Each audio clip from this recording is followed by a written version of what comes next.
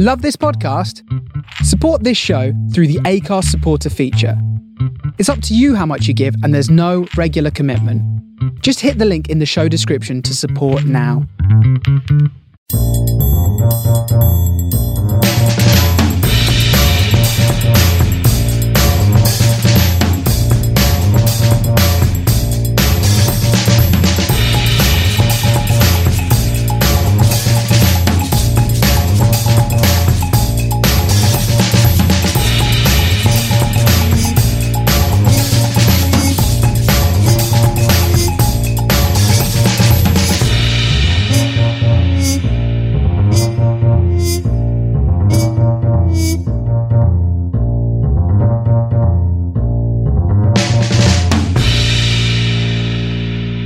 Hi and welcome to 2 Pints of Maggots and a Packet of Hooks, the fishing podcast. This is episode 6 and the final one of this series. Just before we kick off, a big thank you for everybody's support, kind words and messages throughout these last couple of months since the podcast began. Very much appreciated. And as I've said many a times before, without the listeners, there is no show. So a big thank you. We've got a great show lined up on episode 6. We've got a good opportunity to go through the press pack. We've got all the monthly magazines to pour over, and of course the weeklies, anything that caught my eye on social media, and of course any whispers or rumours on the bank will be shared too. In the big chair for the big chat is all-round England international and Garbolino UK boss, Mr. Darren Cox. As always, fascinating chatting to Darren, and I'm sure you're going to enjoy that. And the tackle shed, something different as well. Rather than myself looking at the tackle that's out and about and reviewing and debating and looking at prices, etc., we've got Mark Greatrix from Fishing Evolution, which is my local tackle shop, supporting the local tackle shop, of course. And Mark has expanded during this lockdown. Of course, now we're back open. It's going to be really interesting to get Mark's take on how business is faring, what his plans are for the future, and the whole thought process behind expanding during lockdown. Of course, he'll talk about some of the great brands that Fishing Evolution offers and future plans as well. So something slightly different on our final episode with the tackle shed too. Okay, before we kick off with the press pack, I'm going to announce a competition for you. So we recently did one, winning a little bit of Teddy Fisher bait and a podcast cap. Well, this time round, we're going to do the same again, but we're going to increase it tenfold. So you can win a Teddy Fisher voucher. The voucher will be worth £30. It'll be free postage for you as well. Also, there will be a podcast mug, nicely branded up for you to enjoy your teas and coffee whilst listening to our podcast. So further details will follow. In the meantime, let's crack on with the press pack.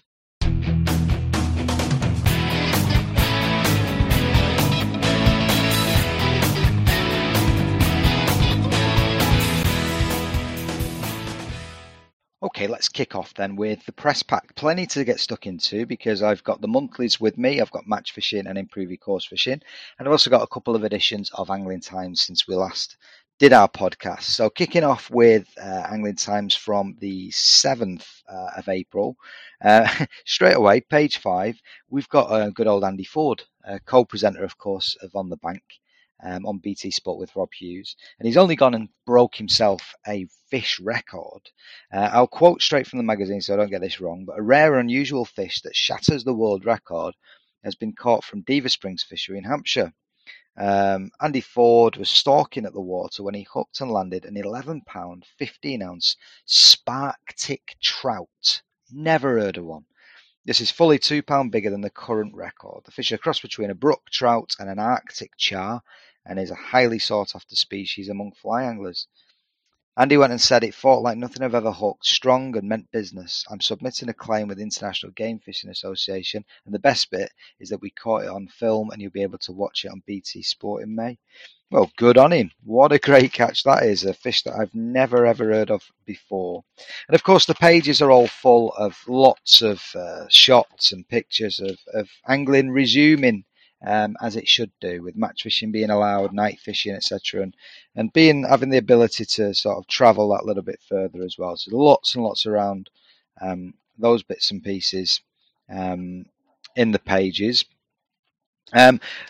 We'll talk about my little feature shortly in Improve Your Course Fishing, but it was double bubble because Tony, who's a journalist for Bauer Media, did a bit of a 2-for-1, if you like. He did a fishery focus. So on last week's Angling Times, we did a focus on the venue I visited, which was Peacock Waters. And he's took a few extra shots and popped them in, which is good.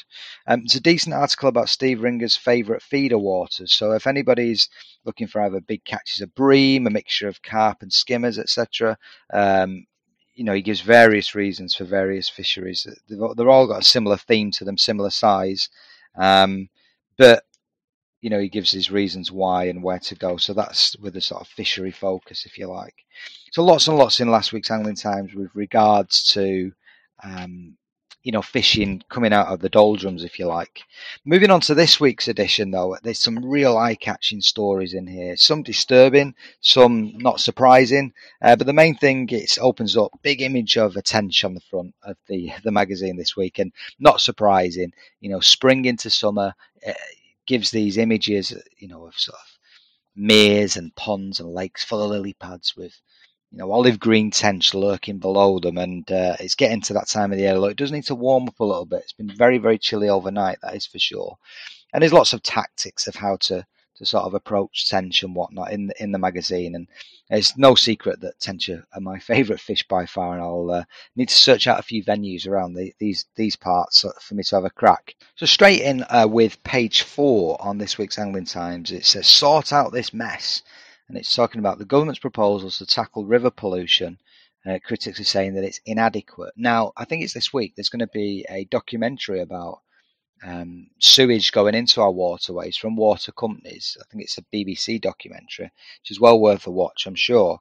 And this article, I won't read it all to you, but it's basically talking about the new laws that are to come in to manage water companies and what they let from their overflow and storm drains into rivers, and what they need to be doing, basically. And there's a little bit of sort of the government think that they've got this right, whereas others, from the Angling Trust and Environment Agency are totally saying that it's not enough. You don't go far enough, these new proposals for water companies. And they do put some stats in here, and I'll quote these. That shocking new data released by the Environment Agency has revealed that raw sewage was poured into our rivers more than 400,000 times in 2020.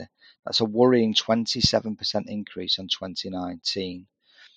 These figures are disgraceful, alarming, and likely to be an underestimation, as not all storm overflows are monitored. Problem's only getting worse. So this is a big problem, and it needs addressing. And again, it looks like the Angling Trust are on the front foot and combating this with support of the Environment Agency. But ironically, below that article is an argument that the Environment Agency are not doing enough around poaching. It says EA pledges the review of poaching in action. So again, former Angling Trust enforcement manager Dilip Sarkar resigned from his position last year in frustration at a perceived lack of backup from the AA. Well, he was given an audience with Junior Environment Minister Rebecca Powell, and they have gone on to again lobby the government and explain that we've created this Angling Trust volunteer bailiff service. We've given loads of intelligence to the powers that be, nothing's been done. Not good enough. So on one hand, you've got support around the pollution piece from the EA, but at the same time inaction around poaching. So bit of an oxymoron going on there. Another thing that caught my eye in this week's mag, this is unbelievable. I like to pick out the odd big fish that catches my eye, and this is a 66-pound 8-ounce catfish caught on a fly. Unbelievable. Caught by a chap called Oliver Cullingford, and it's from a fishery called Burton Springs in Somerset. He says, "I love the challenge of trying to catch catfish on the fly. It's an uncluttered and active method that gets you immersed because it's all in your fingertips. Despite their size, some of the takes are just small plucks as you're stripping back the line. With this one, everything just went solid before it charged off like a train. The impressive fish fell to a pattern developed by fellow catfish fishing fly enthusiast Stuart Watson and was landed on a 12-weight rod and 50-pound leader." So, I mean, that is a feat to behold, that's for sure. Huge old catfish there. Big old moggy, caught on a fly. Fascinating stuff. Another one that caught my eye in the same mag, page 6. It was about the fish that reshaped match angling, and it's the 25th anniversary of the creation of the F1. Really good article, talks about why they were developed. Obviously, they're a hybrid of a common or mirror carp with a crucian carp, and it was mainly really around avoiding fish disease, KHV, these sort of diseases. They're immune from it. So there's a couple of quotes here actually from a guy called Simon Hughes, who basically created the fish in 1996 at Riverfield Fish Farm. He says, they're in every major venue and have saved match fishing and pleasure fishing from KHV. That was the only reason we created them, to produce a fish that would be susceptible. Only later did we realise that they were rather hardy and would feed all year. You can't argue with F1s. They're not everybody's favourite species, but they serve a purpose, certainly for match fishing and for getting bites. Just finishing off the match fishing section, and this week at last we've got some results going into the match fishing part of Angling Times, which is great. To say that they've done a really, really good job over the last few months when match fishing's not been allowed, where they've posed the big question to various top anglers, and they've given a really sort of insightful conversation piece, but actual physical results in there. And I guess for me, big well done to Alex. Alex Doherty from Lindholm, works in the shop there. He's only gone and won himself of course, the Golden Rod final at Larford Lakes, bagging himself a nice little $5,000. It's over 2 days as well, so it's no mean feat, that is for sure. And he goes and talks about what he did and sort of like the tactics that he did to win that final. So big well done to Alex. Keep it up, young'un, and there's more to come, I'm sure. Okay, moving on to the monthly magazines. The first one that caught my eye in Improve Your Course Fishing magazine was a good article. Andy May, the #1 bait for big carp action. And of course, what he's talking about is the fish are coming out of the winter slumber now. We can be a bit more selective with our baits, moving away from, your maggots, your pinkies, your soft pellets, into sort of hard pellet territory now, to be a bit more selective. And it's a simple enough way of fishing, but what he's doing is he's giving you good tips on reminding yourself about presentation, the type of floats, the shotting pattern, and of course the most important thing there, the feeding, when it comes to targeting carp. I mean, he's only used a bag of 6mm pellets all day. It doesn't get more simple than that, but there's a bit more to it than that, and he gives some good tips here. Moving through the mag, page 45. Listen, it's as simple as it comes, but how to plumb up on the pole. How many people do you see plumbing up for a match or pleasuring, and they think they're sort of, there or thereabouts with their float? And I did it for years. I thought dead depth meant I'm just going to have the tiniest little pinprick of float left when I plumb up. That's not the case. I've not taken into account the stretch of the line, not taking into account any silt perhaps that my plummet sunk into. So really I was fishing for quite a couple of years inaccurately, and surprised I caught as many fish as I did in some respects. And once you understand dead depth and you understand fishing on the bottom or coming up or whatever and marking your pole, etc., it makes things much more versatile. And okay, it's a simple article. It's called Quick Fix, which makes sense because there's obviously, still some people that are a little bit confused when it comes to plumbing the depth on the pole. So well worth a little reminder. Bottom of the body, always the bottom of the body for fishing dead depth. Page 62 in the same magazine, that is my own little feature, which, I'm very, very proud of, and something that I've worked towards getting right. I had a couple of practices in advance, of course, on the venue that we visited. And luckily it paid off. And to be fair, I'm not bad at fishing deep water. I always have. And when there's a reasonable head of fish, choosing the right ground bait mix, thinking about what you're trying to achieve in terms of attracting the fish and holding them. And Tony, who's the journo for Bauer, he's put the article together really, really well and explained everything that I was trying to explain to him in my roundabout way. So yeah, if you've not seen it, get your hands on Improve Your Course Fishing, page 62. And I fish a venue that was 25 foot, 30 foot in the middle. I was fishing on the slope, 12.5 meters in about 15, 16 foot of water, catching some big old slimy bream. So yeah, brilliant session. I'll be back there very, very soon. I'm going to do a video on slider fishing. It's a tactic that the venue holds itself well towards it. It's a tactic that I really like, but just don't get to fish enough. So I'll be doing that soon. So that's Improve Your Course Fishing magazine. Loads and loads going on in there, as always. Match fishing is a real joy this month. There's so much going on. So much to consider, so much to think about. But the first thing I wanted to point out was Dave Wesson, the editor, is opening gambit, I guess. He's opening editorial, because he is mirroring what I've been saying throughout these podcasts. And it's all about, he opens up, says, there's no doubt the kudos of fishing for your country at international level has decreased over the last few years, and undeniably match anglers' aspirations have changed to winning big money events as the pinnacle of our sport. And it's exactly what I've just discussed with Darren Cox, with Tommy Pickering. These are the types of things that these England internationals, where is the blurred line now between these big events and fishing for your country? Can you do both, etc.? I find it a fascinating conversation. Both of those guys gave me real insight. And there's a quote here that Dave says, and in his editorial, it says, up until 25 years ago, the majority of UK match anglers aspired to fish with top teams like Dorking, Essex County and Barnsley.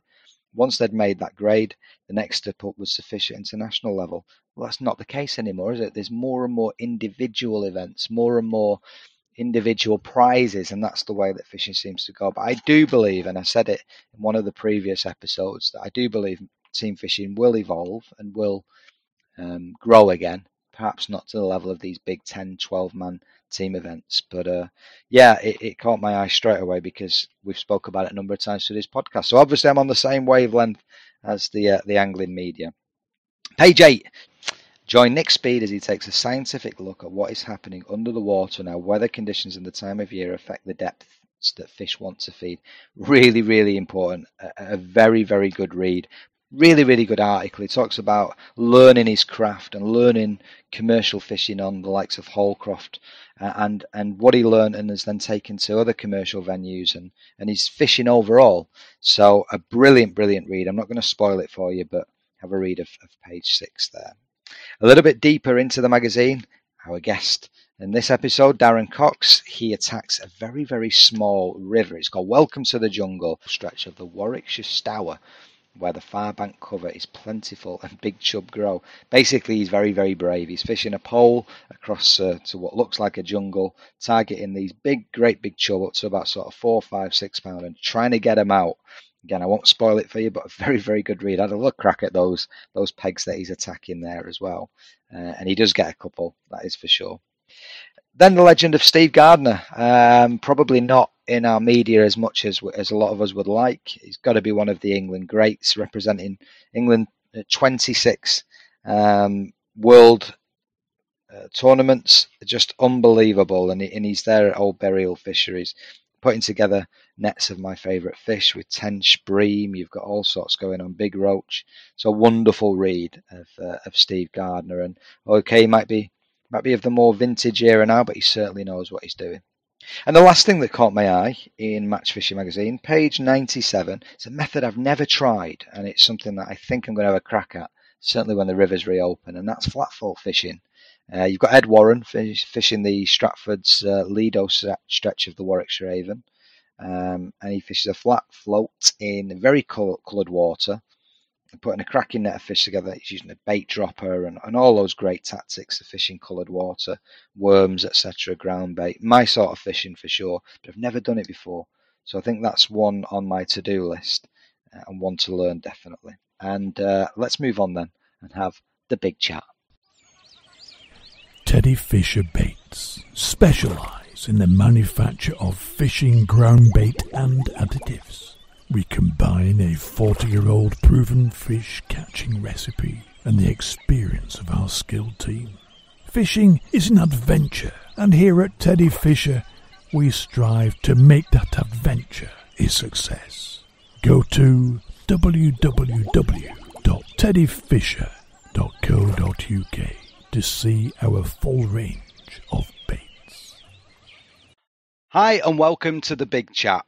This is episode 6, and in the big chair for the big chat, we have none other than legendary all-round angler, England international and Garbolino UK boss, Mr. Darren Cox. How are we, sir? I'm good, thanks, Dave. You? Yeah, I'm very well.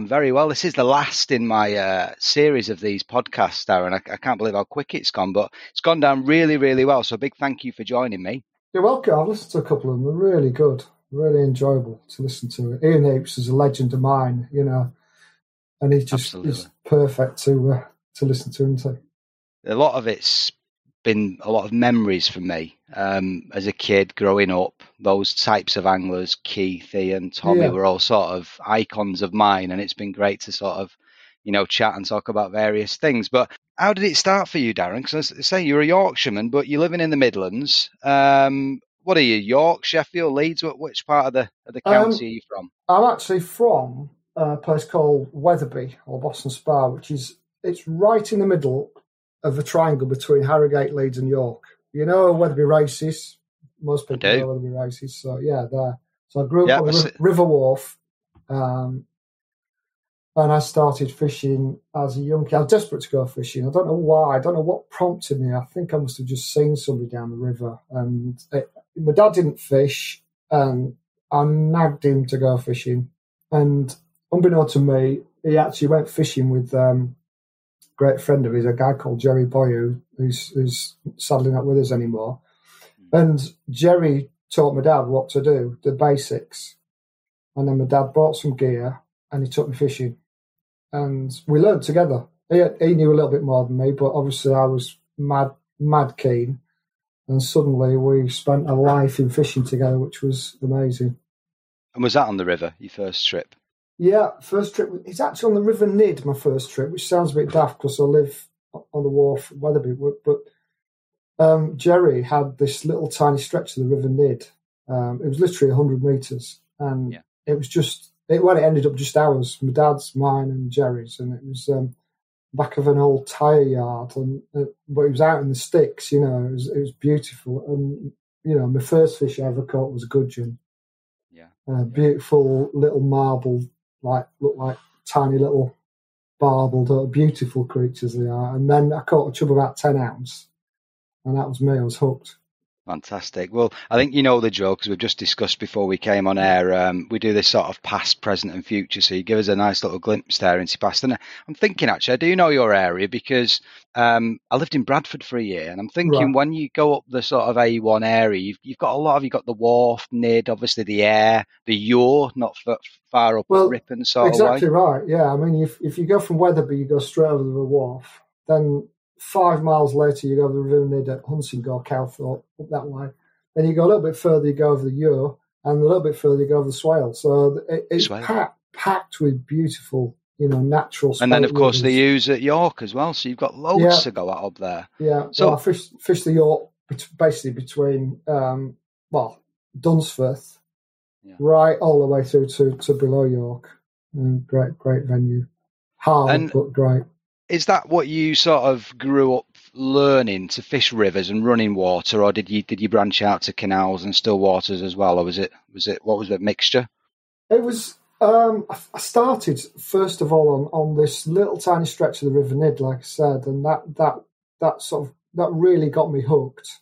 But as a young kid who was reading the Angling Times every week, I wanted to go bone fishing and Cubans, things like that. I was like mad, I wanted to go everywhere. But what happened was we had those first couple of years on that little stretch of river, and then we joined Wetherby Angling Club, and suddenly we went on the river at Wetherby, and that was really hard and really difficult. We struggled there. We used to go pike fishing in winter and catch some pike, which was great fun on a great big Toby lure, a spoon.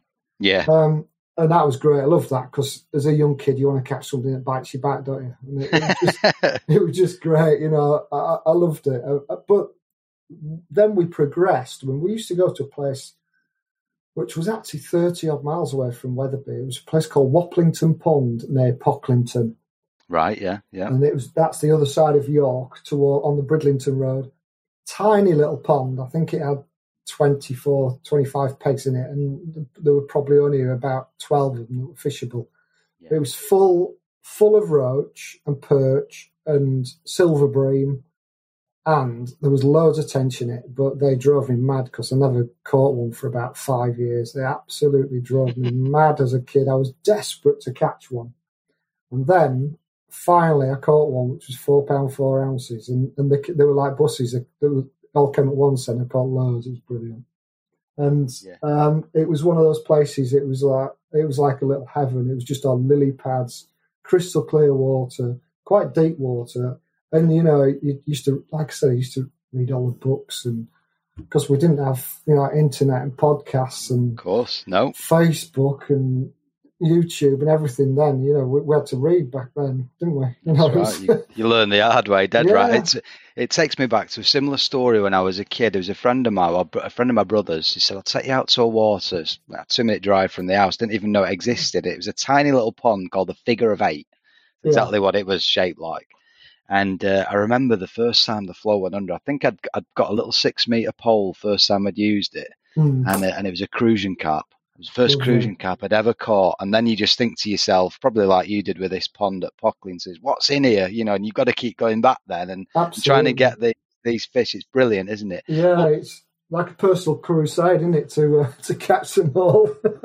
Yeah, it's like I'd heard there's carp in there, and I was like, I've got to catch one of these old farmers' carp. They'd never been stocked, this little pond. It was good fun. But what about matches then, Darren? So obviously, I do a little bit of research before I do these podcasts, and first place I headed to for yourself was your bio on the Garbalino website. Yeah. Wow. I had the list of achievements on there. I couldn't pick them out. I couldn't just say, right, and, for the intro piece, like, where do I even start? So I thought, no, we'll leave it to the chat. So how did you get into match fishing to start with? Was it through the club fishing the Wetherby matches, or did you start elsewhere? It was exactly that, yeah. Yeah. It was, I mean, they had some junior matches, but there was one guy who used to run them, Francis Atkinson again. He's long gone, but he was a great bloke. And then my dad got involved helping, because it ended up there was about 45 juniors and 30. I think they used to have matches at Wappington Pond, and it was a sellout, and it was a bus full, and I think they could get something like 35 on a coach. Yeah. So, and maybe 39, I seem to remember. It sounds daft, but I do remember it because my dad they used to phone up, and I used to have to put the names in the book for booking in, and that's where I started. And I would have been probably 10. That's a buoyant club scene, that though, isn't it? 30 juniors. Yeah, it was. Back in the day, there were a lot more junior anglers fishing, and a lot more dads fishing, and that's probably the reason why there were a lot more youngsters fishing. Absolutely. Like you say, no distractions, no internet, no Facebook and all the rest of it. But with that then, with sort of 40-odd juniors and whatnot, and do you still fish with any of those lads that you grew up with? I mean, I know they're still probably back in Yorkshire or whatever, but do you ever see any of them? Yeah, I do. I keep in contact with quite a few of them. There was one or two of the lads. Nick Sutton was a lad who I went to school with Nick. And I've known Nick ever since then. Still keep in touch. He comes down. I've got a couple of stretches of the Avon and that, and he loves the Avon. So I just get on that peg, and he goes and catches 20 pound of roach. Thinks he's in heaven. It's beautiful. I bet, yeah. And beautiful. Yeah, Tom Gordon, who I didn't fish with him in the junior club, but I met Tom, became a friend with Tom when I was about probably 13, but he lived in Boston Spa. And then I moved to Boston Spa from Wetherby, which is only 3 miles, but it was like a different world. And Boston Spa was the best river fishing you could find in the country. It was amazing. Wetherby was tough because most of the fishing was above a weir, and it was slow and quite still. Yeah. And it was great in winter fishing. You catch loads of roach and dace up above the weir, and we used to catch 60 pound of dace in winter pleasure fishing. It was fantastic. But Boston Spa was more of a summer, beautiful gravel runs, chub and barbel, and even bream, and lots of dace as well. Very few roach, but lots and lots of dace. Bread and butter, that, isn't it? Lovely stuff. If you can catch dace and roach, mate, you can catch anything. Yeah, Fantastic. Yeah. And was the club running matches on those stretches? Yeah, well, that's it. As I say, it's funny because I moved to Boston Spa. I think I was about 12. I was actually just going up to high school. I stayed at Weatherby High School, and I was living in Boston Spa, and it was the best thing that could have ever happened to me in terms of my fishing, because I could get on my bike, and within about 4 minutes I could be at the river, and it was the classic. You probably did it yourself. You strap the rod to the crossbar, and I had a little trout bag and a trout landing net. I put my waders on, and I used to go fishing all over down the river. And I'd say, right, I'll go in the weir pool tonight, and I'd have a maggot bag around my net, and that's the only bait you would take. If you were going to go try and catch chub and barber, you'd have a tin of meat, but you couldn't really take 2 rods, so you went to fish for chub and barber that night. Yeah. And that's how I learnt my craft. And I used to spend hours. If I wasn't fishing, I'd be sat on the river bridge watching anglers fishing on what we call the day ticket side. There was like the private stretch, and I was allowed to go on the private stretch because I had a club book. I was a member. And the other side was a day ticket side. And you could guarantee there were always a couple of anglers on the day ticket pegs just below the bridge. So I'd nip down and just watch them, and you could see them throwing the maggots in, and they'd be fishing stick float, and they'd be getting 25 bites and seeing one of them. And, I'm not dissing them. If I was down there, I'd be doing the same. I'd be getting 25 bites, not seeing. But that's how I learned how to try and catch them. They were fishing too heavy as I was at the time, so I started making my own floats, little tiny. We call them cattle floats. We designed them actually for the River Nid at Cattle, which is just down from where we spent all that time as a real young kid. Yeah. These tiny little floats that they were almost, 3 number 8s sort of thing. With a little tiny wire on the base, which gave you the weight to cast far enough out. But they were almost self-cocking, and the dice would just pull them under and not realise they were hooked. Wow. And I just learnt so much from watching fish. I take it that you got into a team from then. Would that be correct? Yeah, absolutely. I used to fish the river all the time. I remember going to the river every single day in my school holidays when I was a kid, every day. And I knew every stretch of river, every little bit of it. And I had this desire to fish canals next. That was what I wanted to do. We had great canals in centre of Leeds, Bingley, Rodley, Silsden, Keighley, all the way up the Aire Valley. It was fantastic. So I used to get on a bus with my mate Eddie Edwards to go to Leeds, and then we'd go from Leeds out on the Bradford bus and then go along the canal there. And I learned about canals so quickly then, and it was fantastic. And it was when I started fishing canals that I used to fish as a junior in a team. We would call Lower Wharf the area. So you had Weatherby, Boston Spa, and Tadcaster where all the beer's brewed. Yeah. That was only 2 miles away. And so we used to have challenge matches against the 3 of us. And I used to fish for Weatherby because my dad was still the secretary of the juniors at Weatherby. So I was a captain of Weatherby. And then what we used to do was we used to team up as Lower Wharf, the 3 clubs, and fish against... we used to fish the junior regional champs. Mm-hmm. And I was actually spotted by one of the leads. It was a guy called Alan Howe who was part of the Leeds and District setup. And he came to me one day and he said, there's a membership book there for Leeds and District. He said, you get, hundreds of miles of water. You can have that. It's free of charge. So just like you to come to one of the trials and come and have a go and fish for Leeds Juniors. And that was it then. I fished for Leeds Juniors with some fantastic anglers. And we travelled up and down the country. We won junior nationals, fishing against the likes of Brad Titmus, Steve Hemingway, Richard Kinnersley, all Leicester lads that are still about now. They were great friends of mine, and it was a fantastic time. So that was what I did as a junior. But then at the same time, when I was old enough and allowed to, I fished for Boston Spa in the Nationals. And again, I think we were about in Division 3 then. There were probably 4 divisions. We're in Division 3, and one year we got promotion. But I fished with a guy who actually fished for England, a guy called Howard Robson. Okay. Howard was an amazing, amazing angler. And him, myself, and Tom Gorsden, he was a school teacher, Howard, and he almost took it upon himself to tell us as much as he could about match fishing, and he just basically schooled us. And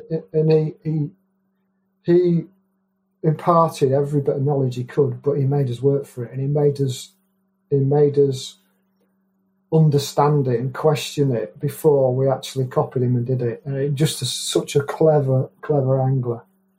We used to travel up and down to Trent in the summer, because he was a school teacher. I was still in sixth form or at uni, whatever then. And Tom was a school teacher at the time as well. So we had great times up and down. And that's basically, so I was fishing the juniors for Leeds, and then I was fishing for Boston Spa in the seniors. And then Leeds and District seniors asked me to join them, which I did. And it was then Leeds Tetley, which was run by a guy called Ron Fernley. So Leeds Tetley, and then it became Leeds Shimano. Fish with some great anglers there, fantastic. They would have been in Division 1 then, I guess. Yeah, they were. Yeah.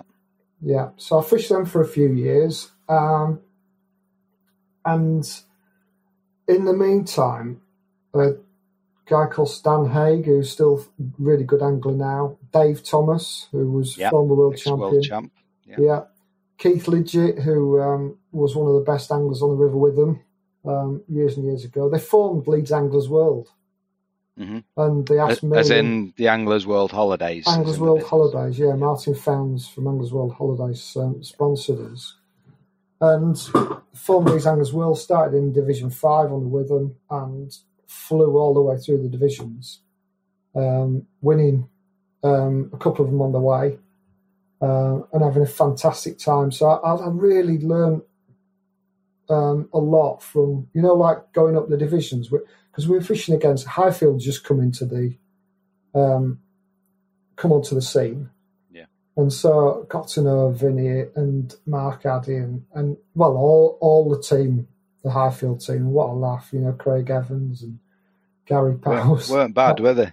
Brilliant lads, great anglers, great fun. Johnny Holt and all those people, they were brilliant. So learned so much coming up through the ranks, and we used to go practice a lot on these nationals, wherever it was, Royal Military Canal, River Witham, Gloucester Canal, Trent. It was just amazing. Not only were we learning, but we were winning, and you were getting confident. Goldthorpe were another team that was coming up through the ranks at the same time, and so it was fantastic. Trevs, they were another one. A great time in my life for learning so much about fishing. And such diverse venues that you've just name checked there as well. When I think about that, I've only ever fished one national myself. I was 15 and I was in a senior squad, similar to what you just said. Total eye opener. It was on the Welland Coronation Channel. It was a Div 3, I think, and I think there was 4 at the time. Four leagues, and it was like a rabbit in headlights. You turn up and there's 900 blokes all there queuing up. It's incredible, isn't it? Yeah, you just don't see it nowadays, do you? And and then you jump on a bus, wouldn't you? With all these guys. Just to get to your section, And like there's people, as a young kid, you jump on this coach and there's tackle everywhere, and there's anglers that, if you're really lucky, you might know one of them. That's right. Yeah, well, and as I say, at 15, I was like, I didn't know what. And luckily, a bit of a Shakespeare box and an old doll, you could march for miles. Yeah. Moving on from, I guess, coming a bit more modern times. So from a junior to, intermediate, and jumping into that Leeds Anglers World squad and winning nationals and flying through. How did you end up then moving from God's own country, if you like, down to the Midlands? And yeah, you would call it that, not me, not as a Lancastrian, but Alhumia. how do you then end up how did the Garbolino story start? Well, it's funny because your podcast with Ian Heaps. Yeah, I'll come on to that in a second, and you'll be amazed at the way that it happened. I did a HND in business studies, and I did a postgraduate in marketing management, and I did that at Stoke-on-Trent, right. North Staffs Poly. Yeah. And I did my HND at Bolton. So not that far from where you are, is it? Not at all. Not now. I'm in Lincolnshire now, but yeah, Oh, I am not right, far yeah. from Bolton, where I'm originally from. No. Yeah. So for my dissertation, I had to basically do a 15,000 word project on marketing, and they said to me, "You can do it from the library and stay here, or if you can get a company to sponsor you, you can do the work for them." Yeah. So I thought, you know what, I'm going to write to a load of fishing companies. So I wrote to 5 fishing companies. Mm-hmm. One was Ryobi, the other one was Shakespeare, Daiwa, DAM, and Ian Heaps mentioned, yeah. Yeah, there you go, DAM, and one other, I can't remember. I'll tell you what it was NB Anglesport. You know, the they used to make the AS1 box. Yeah, I had no idea it was just a one-man band, so I love those boxes, so I thought I'll do some work for him. But anyway, cut a long story short, a guy called Pat Byrne and Chris Aylett, who Chris Aylett Ian mentioned in the podcast, they gave me a call and said, "Come on, you can come and do some work for us, DAM."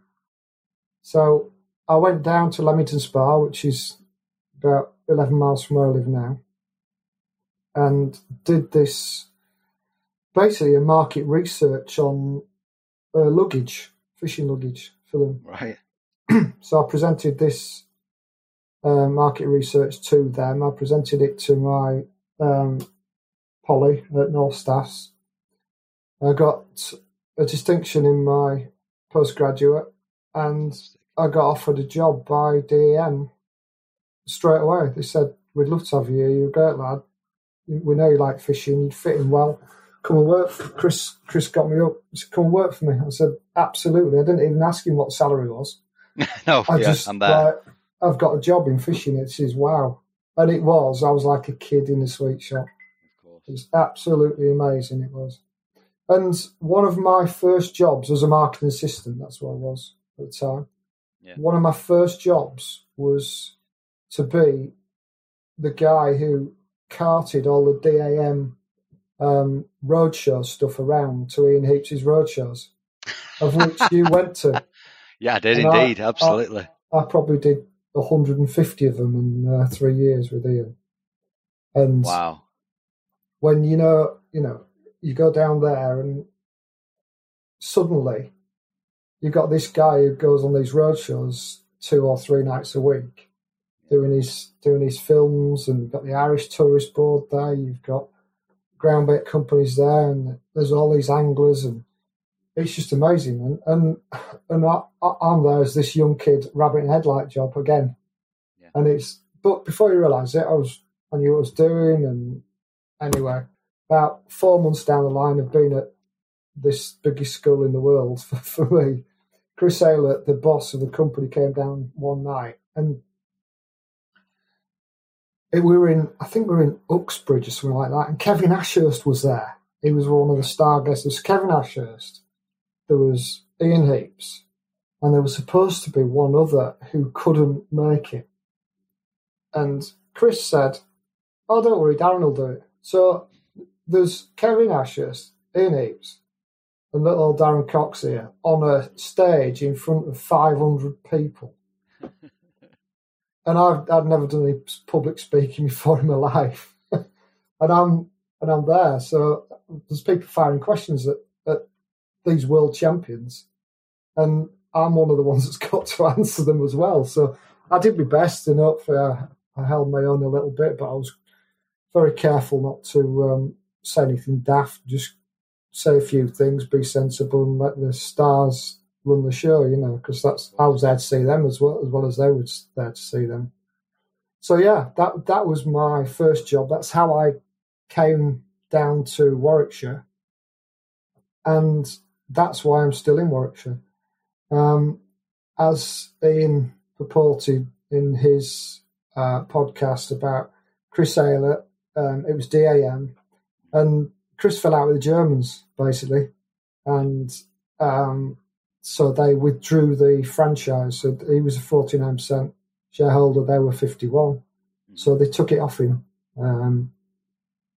And then we were left with, we had Gablino, we had Milo, we had Brennan and Hickman, Mustad, quite a few different brands. I think Chris had got an inkling that this was going to happen because the market was changing and brands were moving into different countries and things.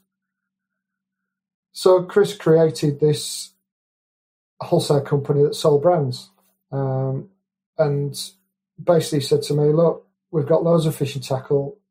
I can't afford to do any marketing. I want you to get on the road and I want you to sell fishing tackle for me. So I said, Chris, I'll do whatever it needs to help the company succeed.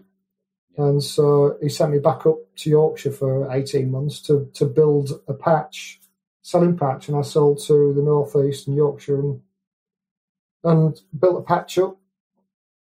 And then he dragged me back down. He said, I want you back in the office now because I need you. And we employed somebody basically full time to be a salesman up there. So it was really good grounding.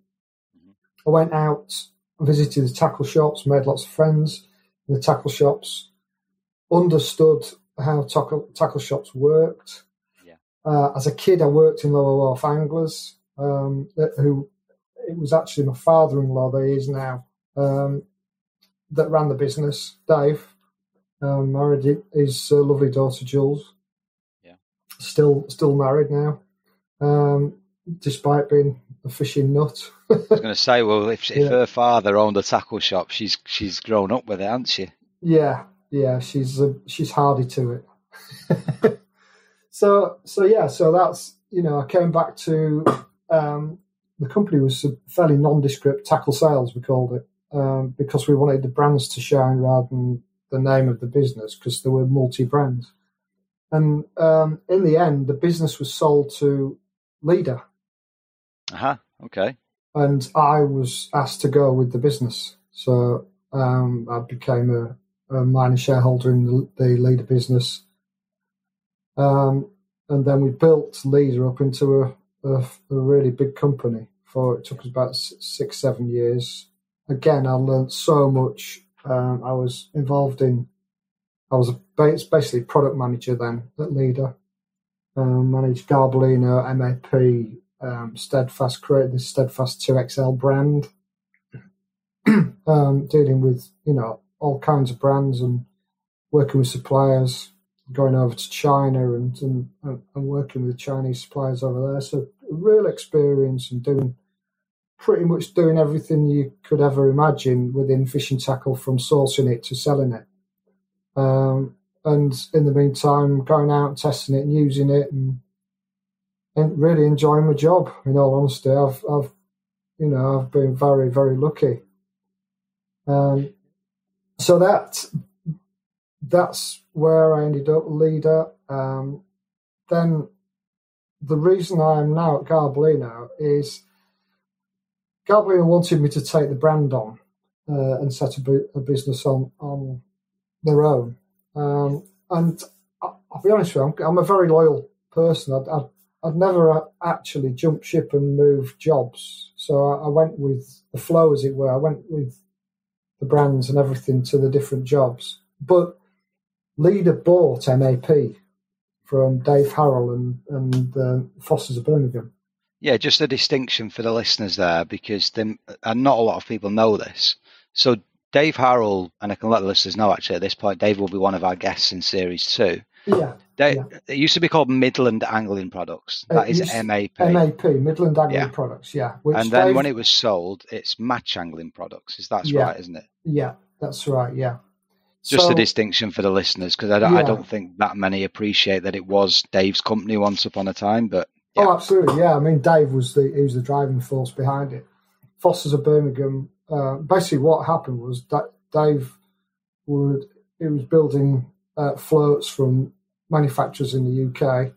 Yeah. He was buying rod blanks from manufacturers in the UK, and Foster's of Birmingham started to sell them out of the shop. And basically, there's a guy called Bob the Rod who still works at Foster's.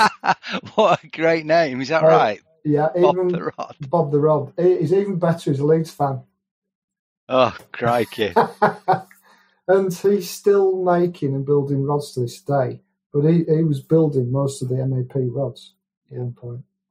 So what Leader did was they took that brand, because they were selling the brand at that time anyway, and they were sourcing it. They were sourcing the brand for MAP at the time because it had got so big. So we were actually buying products from China at that time. So Leader wanted to buy the brand. And so they took that on. So this was the first match brand they had that they owned, because most of the others were just franchises. So it was in Leader's interest to try and build that brand up. And at that point, it was a direct clash with Garblina. Of course. So we were in a meeting, and I was asked what I would do and what would you do if you were us, sort of thing. I said, well, if I was actually, because at the time we'd sold Leader to a big business, so I was just employed at that time. I wasn't a shareholder, so I was just there to basically advise. And I said if it was me, I would concentrate on MAP because I would own the brand, so I'd want to build that business up. So they said, well, what does that mean for Darren Cox, and where are you going to be in 2 years' time if we haven't gone Garblina? I said, who knows, but that shouldn't be your concern. Your concern should be MAP and growing it. And they respected what I said, and they knew that I would probably go with the brand, and that's what I did. So that's how I ended up at Garblina. To cut a very long story short. No, to be honest, it all makes sense because what you've just said about the loyalty piece, everything that you've just done is organic. Yeah, there's not absolutely. been anything that's been forced. There's not anything that's you've been honest all the way through, and that's just the way it's led to how it is. And just talking about those, they are still there. MAP is still part of Leader, isn't it? Absolutely, they've got Wedgwood and very well with it. Yeah. Wow, really interesting story. Now, obviously, so Garblina French. Yeah. I can see your team's building as well. I noticed a little note today from good old mate of mine, Les. He posted out that Jamie Wild has joined your team of consultants as well. So, I mean, that team you've got, I mean, I used to fish against Swaney up in the northwest when I was there as well. What's the plans then for Garblina moving forward?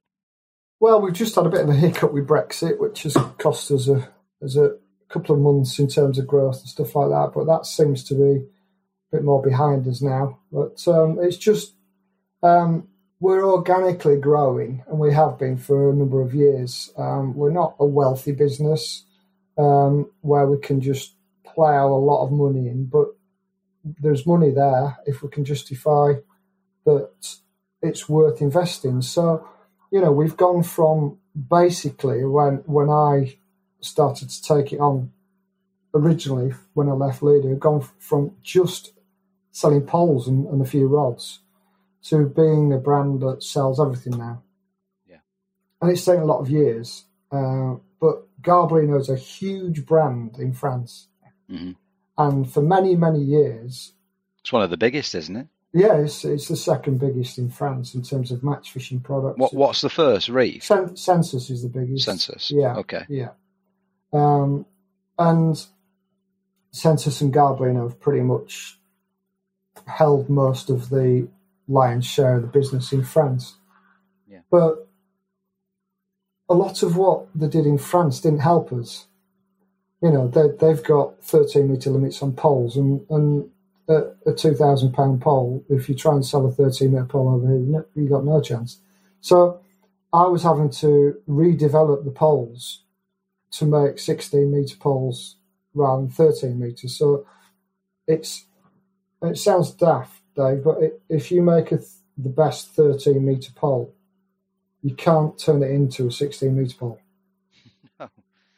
Because if you just throw 2 barrels up the end of it, the balance is completely out. Completely out. So you've got to make a 16-metre pole. Well, I guess, is that the clue in the name? So when I think about the, crikey, what's the last range? Last range, I had a waggle of Garbolino. So UK1, UK2, UK. The clue's in the name, right? They've been designed for the UK market, I suppose. Absolutely, yeah. And whereas you'll see, I mean, other brands, there's quite a lot of other brands where you've got 13-metre pole and then you get 2 extensions, for example. Mm-hmm. That's utilising existing products from abroad. There's quite a lot of other brands that will have a 14.5-metre pole that goes on into one. Ours is one of them. And then you have an extension, because what's happening is you're not putting parallel sections on. You're actually going down to your 14.5-metre section, and the sections are still getting slightly bigger.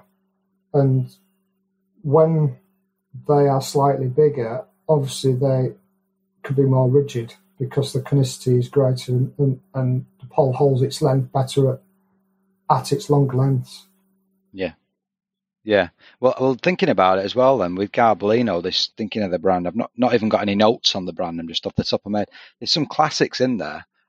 There's not many lads I know, or lasses, a few ladies I know that have used them as well. The Rocket Feeder. Rocket Feeder, yeah. What a rod that was. Yeah. I don't think we've had a version for a while. I'm not too sure. Well, we went Rocket and Super Rocket, and then we moved to Bullet. Yes. And now we've had Silver Bullet. So, we're still going. And they're a great rod. But obviously, with inflation and stuff, it's not a 25, 30 quid rod now. It's a 35 to 50 quid rod. But, and I think as well, it's that competitive. Everybody's in that space now, aren't they? That sort of trying to get the best they can get at the cheapest possible price. And okay, so I mean, that's a great story, that with the whole Garbolino piece and the growth. And you've just given us a real good overview of how you started and grew through clubs. We have crossed swords a few times, Darren, and to be quite frank. In fact, on the Garbolino Club Angler of the Year competition, last year, Lindholm, you drew me an absolute flyer, so you can do that again for me this year, please. I'll try my best. Yeah. And for me, I want to bring this up on behalf of, I'm in 2 clubs now, all my team all my guys from Manchester. I'm still in that club, even though I've now moved, and I've got a little club down here in Lincolnshire. And we are all, both clubs are involved with the competition over the years. And everybody who I said, Darren's on the last show, and they've all said, thank him, because there's no other real tackle company or an individual like yourself who gives as much attention to the club scene as probably you guys have over these last few years. That's lovely to hear. It really is. No, and it's a big thank you. It really is, because it's the highlight of the season. It really is. And I know, let's flip it round a bit. I know what you're like. You get up, you do your intro, and you say thanks to you lads and lasses for coming along. And actually, it's the other way around. It's no, thank you for putting this on. Well, it's both, isn't it? You look at the consumer and how much club anglers buy in this marketplace, and club anglers and pleasure anglers are pretty much what makes the world go round in terms of course fishing. That was what I was going to get to. I was going to say, in my opinion, it's all good and well having all these top names and sort of consultants in the mags and all the rest of it, but actually reality to the tackle industry is that club anglers and pleasure anglers are the scene. It's not your top sponsored match angler that helps the fishing tackle retailer, is it? It's every single one of those club anglers that desire to be top anglers or just want to be an angler that goes fishing, so enjoys fishing with his mates on a weekly or a quarterly or whenever basis. And they are the people that make the world go round in terms of fishing, without a doubt. Without them, we can't have brands. We can't function. And that's why it was Dave Harrell and myself, when Dave was at Match Fishing Magazine, we said, what can we do? How can how can we do something? And I sort of looked at the product ranges we do at the time, and you mentioned Rocket, and it sounds crazy, but it was our Rocket angler that, these are the people that helped grow our brand massively at the time, and we were selling thousands and thousands of these rods. We were the only ones that were doing those rods in the marketplace. And like you say, everybody does them now because they've seen how many we sold in the past, and they jumped on the bandwagon, and they've moved rods on as well. Everybody's got good rods, which is great. It's your club angler, I think, is fantastic. I try to go to most of the qualifiers, and I'm always at the final. And I go there because I actually love it, and it's nice. I've got friends there that I see every year, and it's just great to see them. It's great to have a chat, great to have a catch up, and it's great to see what the lads are using. Yeah, that's a good point. It's a great market research exercise for a brand that is looking at what's popular. I love it. Yeah, because you can see what people are spending on. Yeah. But it's all right. It ticks every box as far as I'm concerned. Do you know what I like about it as well, Darren? I like the fact that you have the other guys with you. I remember there was one a few years ago, and I'd drawn on, I can't remember, it might have been High Pool. It was at Tunnel Barn. And Steve Cookie was walking around, and he said one thing that made a difference, and I started catching. I was like, I never thought of that. Just these little sort of, I love the fact that the other guys are sort of wandering around and giving, the tips and tricks, and just not even, not telling you what to, but making you think about something you might not have thought of in the first instance. Yeah, I put a little bit of a brief together from a few years ago when we started it, but most of the lads now have done it so much that they don't need to be there to do it, because they go there and they know that it's a fishing match and it's competitive, but we are indiscriminate. We'll help everybody or anybody. And if anybody asks our advice, and some people do regularly because they know that we'll give advice, other people are interested, just going to get in the zone and leave me alone. And we obviously respect that. But anybody who wants advice, we'll give it at the start of the match, during the match, and after the match. No problem. Yeah, no, 100%. Well, as I say, just on a final note with that piece, big thank you from my two clubs that I'm in. No, thank you. I really appreciate that. It's wonderful. Thank you. Brilliant. All right, so let's move on slightly onto. Just want to quickly talk about a little bit about your international career. Yeah. Because I introduced you as an all-rounder at the start. I mean, crikey, what have we had? We've had European Championships, float only. We've had England feeder team, just a real sort of mixed bag. And then you look at the list of achievements. So England-wise, what are your memories? Have you still got ambitions for England? And second of all, I want to talk to you briefly about big finals as well, and that mindset. So I guess they both go hand in hand. To fish for your country, you've got to have a pretty sort of strong will, and to fish these big finals like you've done as well. So what is the mindset, and what are your thoughts on England now? First of all, England. All I've wanted to do as a kid was fish for England. Yeah, I just thought, wow, every kid's dream. Every kid's dream. And I've come to Warwickshire. I've been chucked in a van 3 days a week with a former world champion Ian Eaps that just filled my head with so much information. I can't believe it. Got Mark Downs, who's also sponsored by DAM at the time, and I got to know him, and basically I was invited to join the Starlets. Another dream come true, and everything just came together. I just started fishing much better. There was all this information, all these people around me that I could just suck all this information from, and I just thrived with it and loved it. And I was a single lad down here, and I used to go fishing all the time. And I'd go travel around all the matches and everything. So I worked hard, really, really hard, and I did really well in a lot of big matches. And I was delighted with it, over the moon with it. I learnt more living and breathing with starlets than you could ever imagine, because there were so many people to bounce off. You know, I still speak to Sean Ashby every week now. One of my best friends, you know, lifelong friends. I've got loads and loads of them. And they all helped build me into the angler I am, and hopefully I helped them do the same. But between us, we grew up and just got better and better. And when suddenly you're asked to fish for England, it's just wow.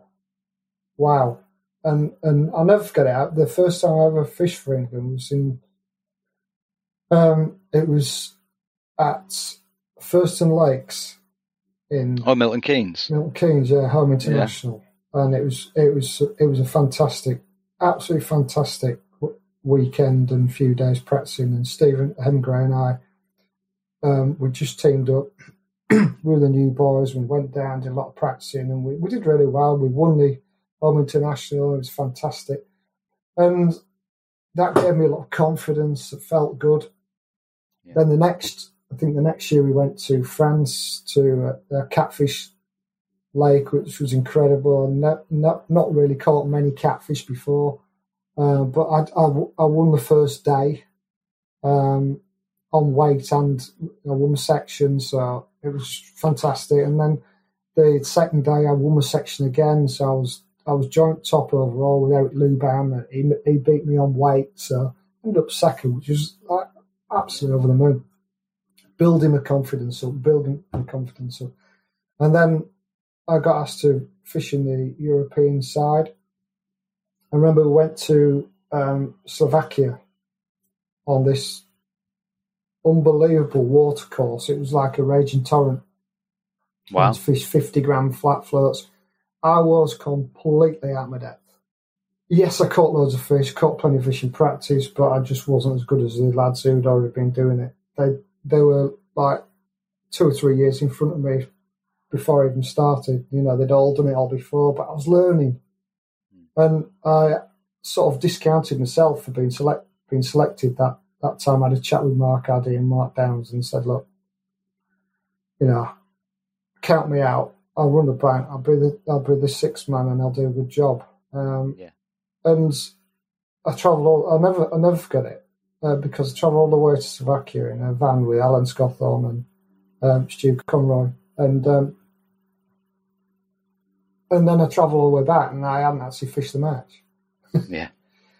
But they gave me a chance to fish on the second day, and I think it's Alan that would have dropped out because he was the lowest scorer, and we hadn't done particularly well anyway, so we weren't really in the running. And I was offered the opportunity to jump in, and I said no. I'll never forget Stevie Gardner saying, you know, why you should have fished. You know, that's how keen Stevie is. He says, you should have fished. You should have jumped in and fished. Never give up an opportunity. Yeah. And I thought, should I have done it? And anyway, cut long story short, Alan drew peg 1 on the whole match length. And I thought to myself, oh my goodness me, you know, that could have been me. I could have been on peg 1. Anyway, it did no good. It was no fish there. He couldn't catch anything. And that would have just frazzled me. It would have just fried me. I just thought I'd have just imploded. So it was actually the right decision. But, you know, it's you're sort of building up, you're getting confident, and then you go to that level, and it's such a fine line between doing well and bombing out. Such a fine line. You know, it's like somebody once said to me, squash players, I play this squash player. He's about 3 or 4% better than me, and I can't ever beat him. And it's just those fine lines. 3 or 4% sounds like nothing, doesn't it? Yeah. But you know, these guys, like, that's why England have always been so good. That's why they've always been so dominant. They're always, you know, 5, 6, 10% better than everybody else in the world, or they were. But the world's caught up now because so much information available. And so, sorry, to answer your question, it is amazing to be involved. but you need a few breaks. And I didn't quite get those breaks I needed to drive me any further. And a lot of that was to do with the strength of the squad at the time. It was amazing. And you had to, it was like dead man's shoes, and you had to wait for somebody to fail to get that chance. And a lot of the time they weren't failing. They were just so good, and they were shining against the world. And it was very, very hard to break through in that respect. And I was working hard. I had a young family. I was working hard, and that was at the point when Leader was being sold and things like that, and I was taking over with Garblino. So all sorts happened. Okay, so that was the England float fishing team that we've just discussed there. But then obviously as time's gone on, and I imagine the Leader thing had moved on and you were settled in Garblino, and then obviously Tommy picked up the baton with this England feeder team. And we know you can chuck a pig out. So where did the feeder part come into it then? Well, Tommy actually came to me, I remember, before anyone had even heard that there was going to be a feeder world championships. And Tommy came to me, I was down at Whiteacres, and he said, look, I want to talk to you. And he came around and sat down with a couple of them. There's going to be a feeder world championships. I want you to be part of the team. I need some lads that can basically hack it at international level, that they know the ropes at international level, know how to fish with bloodworm, because that'll be a huge part of it. And he said, I need some, not old heads, but some experienced heads. Hence the reason he brought Steve Hemingway in and Dean Barlow as well. Dean was a Young England international. Steve was on the European scene at the same time as me.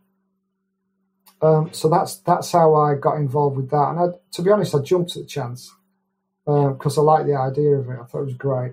But it was probably the nail in the coffin for the float team because it was so specialised. I had to really choose between the two. And I could see how important feeder fishing was becoming. So I thought, well, yeah, I'll have a go at that.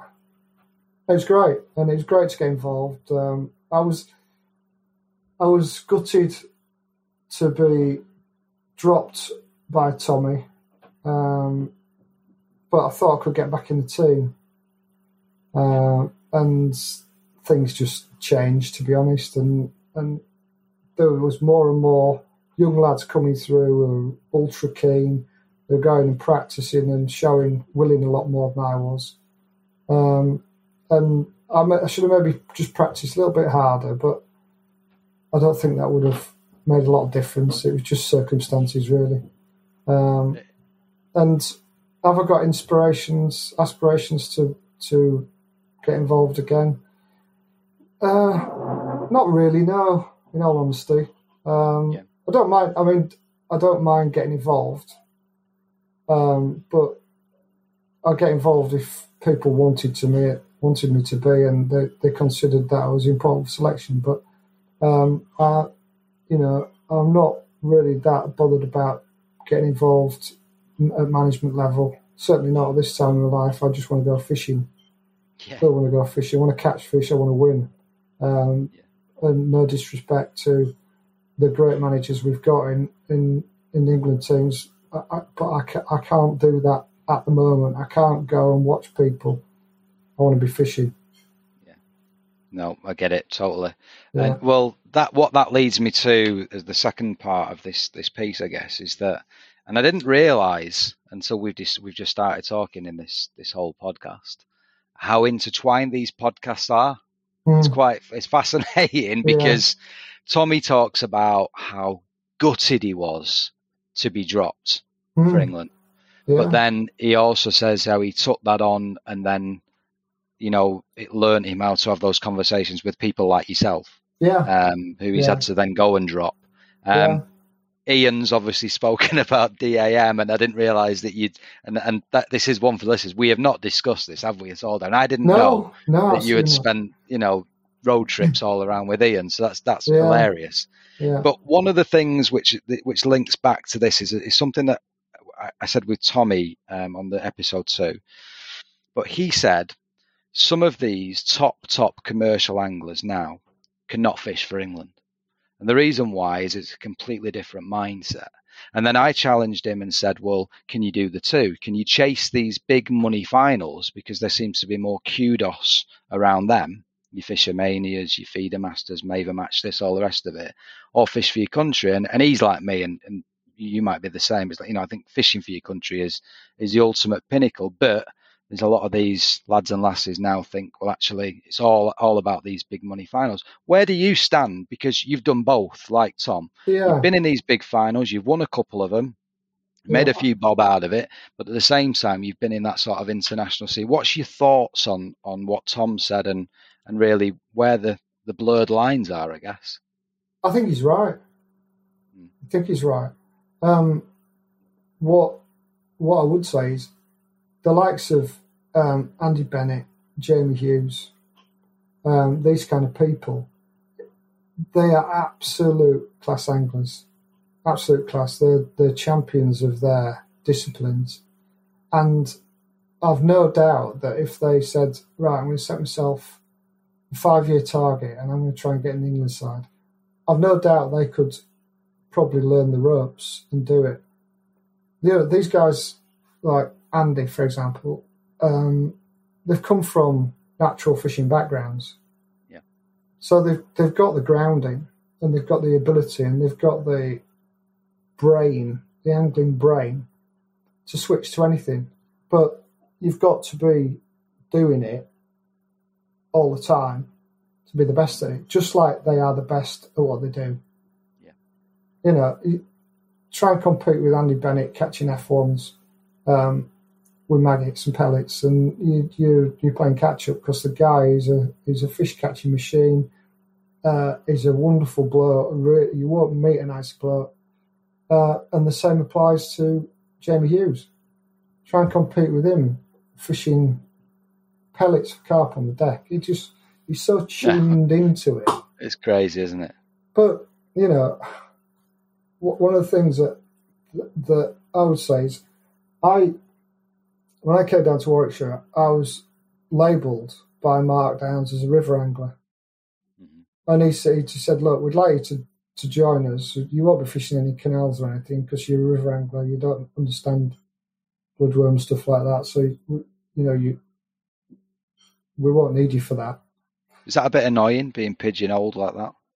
Oh, yeah, absolutely. But there's only one answer to that, isn't there? It's go out and show them what you can. Show them how you can do it. The next week, I went to Rowington on the Grand Union Canal where they were all going.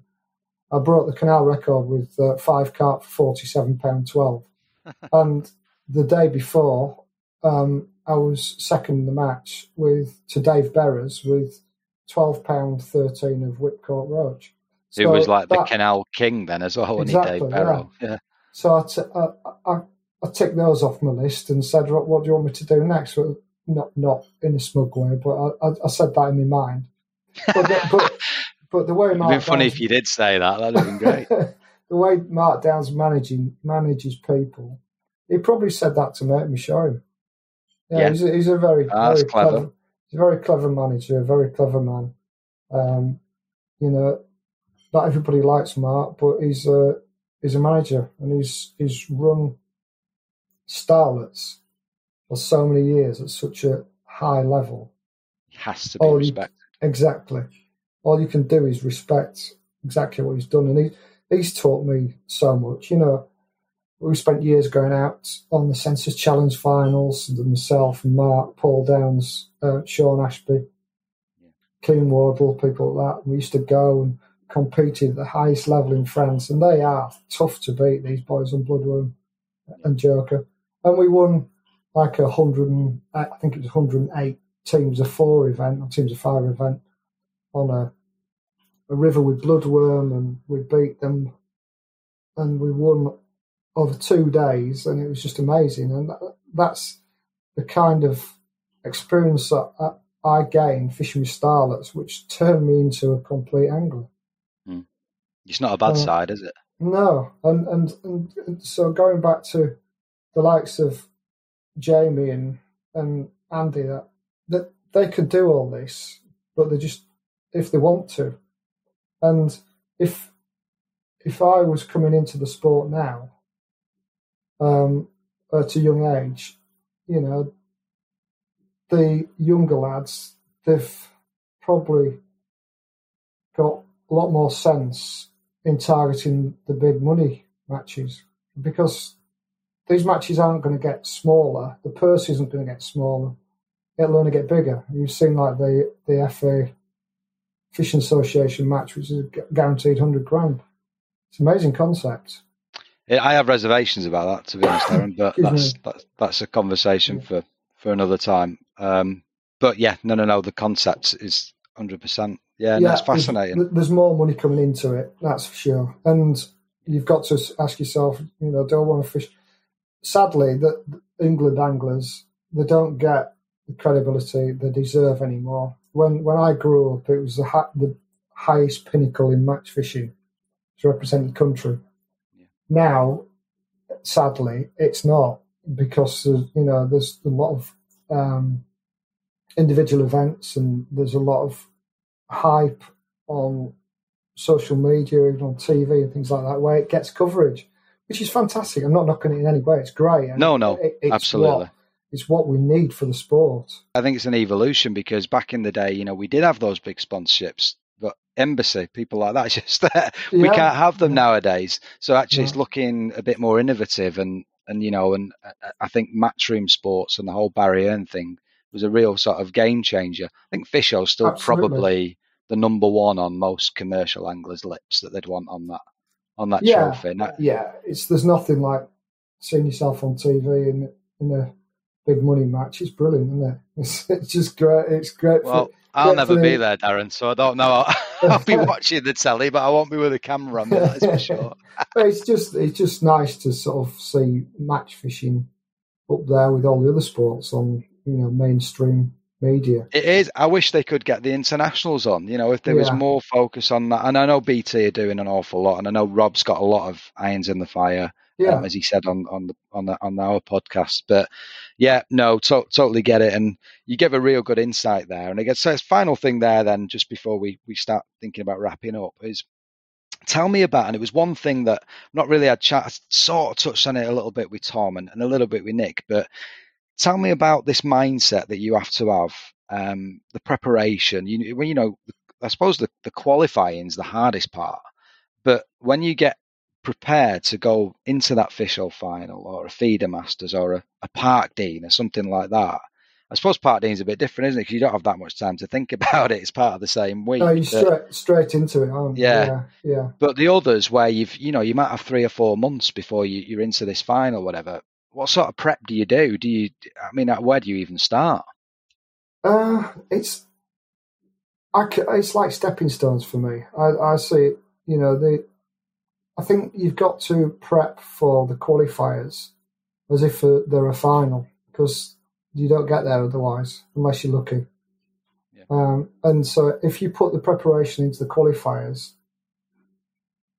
then you have got a much better chance of getting the reward you deserve, and that's a place in the final. So what international fishing did for me is it taught me how to prepare more than anything, I've got to say. It's been with Will Raisin, Steve Gardner, people like that. They're just the ultimate professionals in terms of not leaving any stone unturned. If you did 100 rigs, Will would and Stevie would do 150, and they would not be satisfied until they'd made the right rigs and tried everything they thought was right. And that really helped my mindset in terms of preparing for team matches and preparing for individual matches. And I always say to people, if you put the work in, for example, you've put the work into the qualifier, you've got through on the qualifier, and you've then got a final to go to. What I would do is, if I don't know the venue particularly well, I'll do as much research as I can, try and fish some matches there, try and speak to some people who've either been in the final before or who fished the venue regularly in matches. Yeah. And then I'll start to build up a picture of what certain scenarios could happen in matches, in the finals, and just try and be ready for everything. You can never be over prepared, but you can be under prepared. Yeah. And I think one of my strengths in fishing, people always say, "Oh, you've got a tackle shop set up," and other people go to the peg and they set one top kill and that's it. Yeah. But one of my strengths in my style of fishing is I can set up a tackle shop and I can resist using what I don't think's right throughout the 5 hours. So, but I've got it there ready, and I can always pick it up if I need it, or if I'm struggling and I've got to get out of jail. And there's been times in the past where I've sat there thinking, should have set up a feeder, should have set up a rig for that. And the best way that I can prepare is to have everything ready, because you've got 5 hours, you haven't got time to start reworking stuff in the final, because the quality of the field is too good. If you're on a tough peg, you need to work it. If you're on a flyer, you need to absolutely just destroy it, so maximize it. Yeah, yeah, maximize it completely, so you put it out of sight. And especially if it's 2-day finals, because it's like the amalgamation of effort over 2 days, and or the lack of effort over 2 days can have such a dramatic effect. On a weight match, for example, in Feeder Masters, catching, I caught 20, I think it was about 27, 28 pound on the first day when I won it. And I felt like I really maxed my peg out, but I only maxed my peg out because of something I did in practice. And on Feeder Masters, they have a match on the Friday and you fish the Saturday and Sunday. Yeah. Cut really long story short, I drew an extra Andy Powers in the practice. He was catching some fish and I couldn't get a bite. I got a few fish. It was flat calm, no wind. This is at Bow Beach, and we were chucking sort of 50 metres on the feeder. Yeah. 28 to 30 foot deep. Quite technical fishing, because there's bait coming off your feeder and you've got to think about it, work it out, hook lengths, what's coming off, how much to feed. Cut long story short, Andy was catching some fish. So I thought, I can't get any bites out. So I chucked 2 metres down my peg to the right, thinking I'll just have one shot nearer him. It's miles away from him. But what happened was I caught some fish. What was that undertow, maybe? Pushing his bait? No, it wasn't his bait, it was my bait, where there was obviously the way I was squeezing my feeder, there was bait coming out at a certain point in the depth of the water.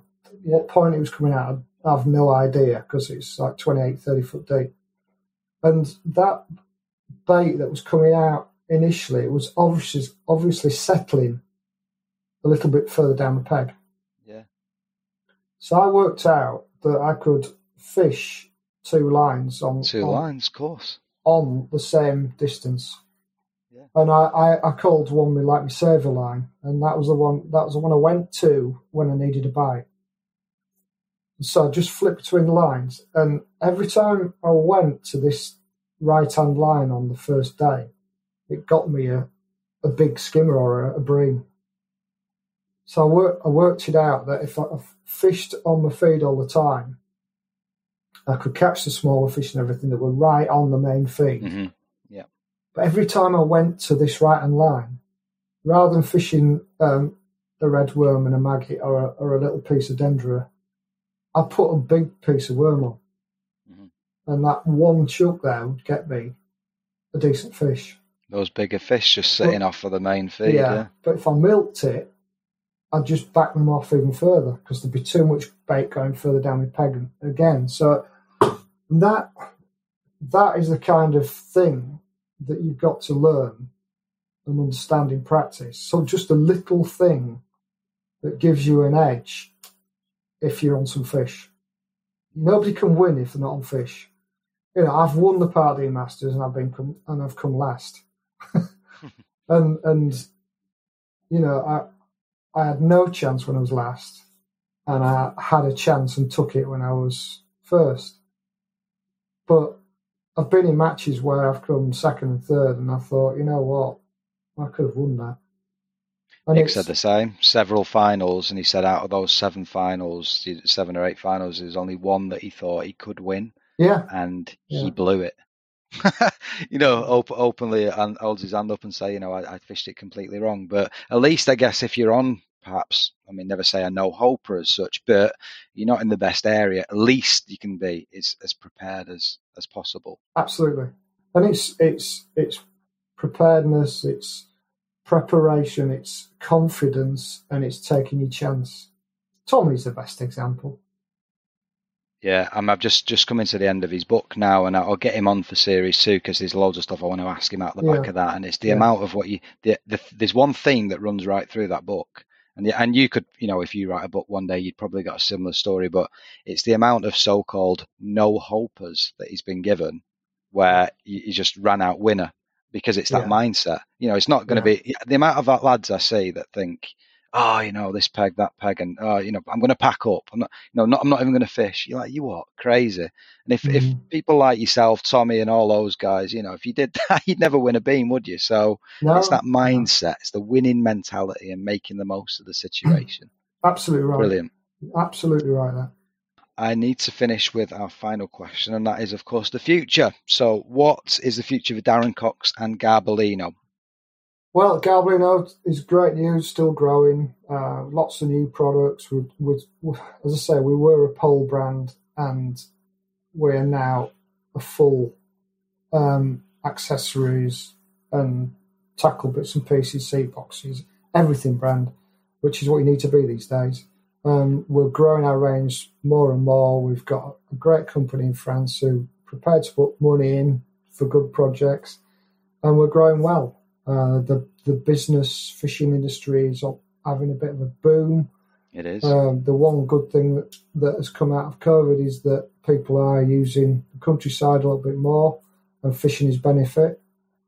For Darren Cox, what's happening with Darren Cox? Well, I just want to keep on winning. I love fishing. I love the diversity of my fishing. If I can't win, I'll probably give up match fishing and do something else. Go barbering. I like a bit of fly fishing. Go fly fishing quite regularly. Great. But at the moment, I feel like I can win. I'm winning a bit, and really, really enjoy it. I like the feeder side of things. I love the feeder masters. I love the teams of 4, our mainline DGG team with Dean Barlow, Cy Fry, Gaz Lambert, and Adam Rooney sometimes fishes as well when he wants to do. We've got a great side there, great camaraderie. It gives me the team fix, which I need. Yeah. And still plenty of individual. I'm going to have a go at some Major Match Thises and some golden reels this year, but I'm going to focus on venues that suit me. I love Meadowlands, Barston, Larford, places like that. Yeah. So rather than just fish Fishermania, for example, and get all the tickets and go on what I call like the travelling circus, which I did for years and loved it. But I'm going to do what suits me. I'm going to fish the venues I like, venues I'm confident on, and the venues that are also good to me, because we all have venues that are good to us, and we all have our bogey venues as well. And I tend to avoid the bogey venues because I've fallen out with them. Well, I always stick to this mantra. It's a quote that Roy Marlowe gave me years ago, and he says, "Do what you know, not what you think you know." Yeah. And I've always stuck to that. Absolutely. Yeah. Well, Darren, it's been really, really good chatting, and I will see you on June the 16th, hopefully, at Lindholm Lakes. For the Northern qualifier, I want you to draw me another flyer. And this time, I don't want to mess it up. To be honest, last year I didn't mess it up. I had £99.15, and I think 101 got through to the final. So I was gutted. But I did get my section by double default. You can't beat a default section. No, absolutely brilliant. So thank you so much, Darren. It's been an absolute joy, and you're thanks welcome for chatting. I've enjoyed it. Thank you for inviting me on. Been good fun. For all your fishing needs, be sure to check out Fishing Evolution. Boasting 2 floors of branded displays, visit our recently expanded superstore at Hadley Road in Sleaford, where we offer a huge range of tackle from all of the leading coarse and carp brands, such as Nash, Fox, Corda, Drennan, Preston, Guru, Daiwa, and many, many more. You can also follow us on Facebook and Instagram, where we share all of the latest news and updates about products available in store. Hi and welcome to the Tackle Shed, something different for our final episode here on episode 6. We've got Mark. Mark's from my local tackle shop called Fishing Evolution here in Sleaford in Lincolnshire. So rather than me talking about the tackle that I've noticed across the media and on the bank, we've got the expert to do it for you. So how are things going, Mark? Okay? Yeah, really good, and especially this week. And as we were chatting earlier before we sort of come on to this, was the doors are actually open and people are back in store. They can see what they want and they can do their own browsing. So it's sort of taken that painful part out of the task. But no, it's really good just to see people back in store, really, and everybody's buzzing and getting out on the bank, which is the main thing as well, isn't it? So yeah, it's all good. Definitely. Just a bit of history and background, I guess, about your shop, Mark, just so the listeners can have a bit of an understanding. So you took on an original tackle shop. It was called Dave's. Was it Dave's End Peg? Dave's Peg, yeah. Dave's Peg. So how did it all start for you guys? Well, I say Dave's Peg. Like I say, the history of Dave was he had a very small shop on Boston Road in Sleaford, and it sort of grew from there to another one on the end of Grantham Road, and then I think he ended up down Westgate. And every time he sort of I'll use the term evolve because that's part of our title and why we sort of chose it. But he sort of grew all the way up to the shop where we are now, really. And I know we've sort of recently doubled the unit, but he was the one who sort of set the sort of stall out, really, had the sort of customer base, had a lot of accounts in place, and had served the sort of local area really, really well. And we'd sort of talked about it for some time, myself and my brother, because obviously we both got very different jobs, and would be just interested to do something together. Obviously, both always been mad about fishing, all styles of fishing. Between us, we've done pretty much all of it. I guess I'd focus more on the carp side now, but he's more of the sort of coarse and commercial. We do a lot of lure fishing together, and it was just to try to do something together. And then the opportunity came up with Dave's shop, and we sort of undernard, and like any sort of business decision, there's a lot of sort of deliberation, but we went for it. Glad we did. Set the title as Fishing Evolution because we wanted to sort of evolve from what Dave had done and sort of bring it into a more sort of modern brands and things, sort of open it up into the different areas, strengthen the predator side, strengthen the carp side, to try and have a really balanced shop, really, with all the brands that everybody could possibly want. So that sort of started about 3 and a bit years ago. We always thought, knowing that there was a unit next door, that we could possibly go into that. There was always talk of that, but we thought that was probably more of a pipe dream rather than a reality. Yeah. But that opportunity came up again towards the end of last year.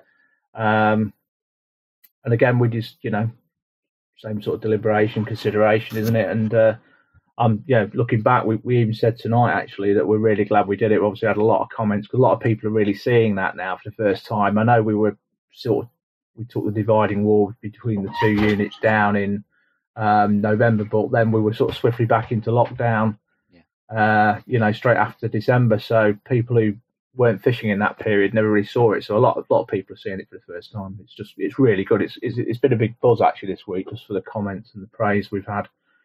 So it sort of buoys you for what we're trying to do, because we're still not stopped there really. We've still got other brands that we're trying to add in, and you can't do it all overnight. So Yeah. Yeah, I mean, for me, I remember the first time I went into the shop was probably about 18 months ago, when we was debating, me and the wife, whether we was going to move in this area.